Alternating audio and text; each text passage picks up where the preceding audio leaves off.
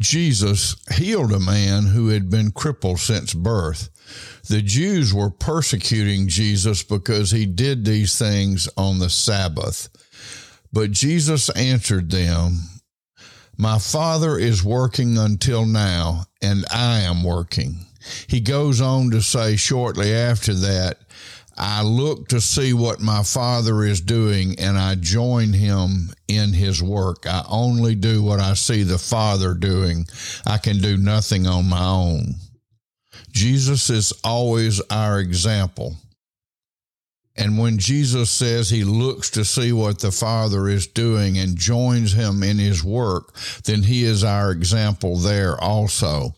This is what we should be doing. This is how we should live our lives, so connected to God that as we see him at work, we join him in what he is doing. Many might say, well, how do I know what the Father is doing? How do I know what God's doing? How do I notice that work? How do I join him in that work? Those are great questions. We get to know God better and to understand God more, just like we do with people. We spend time with God. We listen to what he says, that is, from his word. We seek God in prayer. We call out to God and we ask him to show us what he would have us to do, to be sensitive to what's going on with others. It is only by God's calling and drawing people that they begin to respond to God.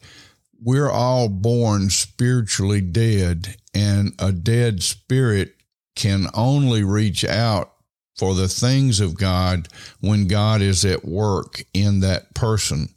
And so as we share love with others, as we look for opportunities to pray with and pray for others and to do things for them, then we will see that God is at work many times. And where we notice that God is working, in other words, where a person is being responsive to the things of God, then that's where we need to join in.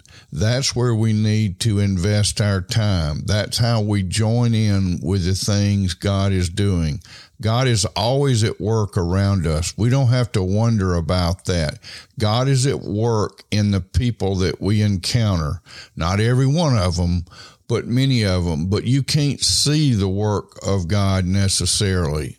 Sometimes we certainly see the evidence of it, but a lot of what God is doing is under the surface, and we need to extend ourselves and make ourselves available and vulnerable to helping others, to encouraging others, to being a blessing to others.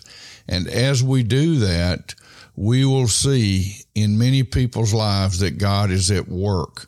And when that happens, we join in that work. Where we see God working, we need to join with him in that work. Jesus said, "My Father is working until now, and I am working." Let us join Jesus in this. That's found in John chapter 5, verse 17. Let's look for what the Father is doing and be a part of it. Amen. God bless you. Have a great, great day.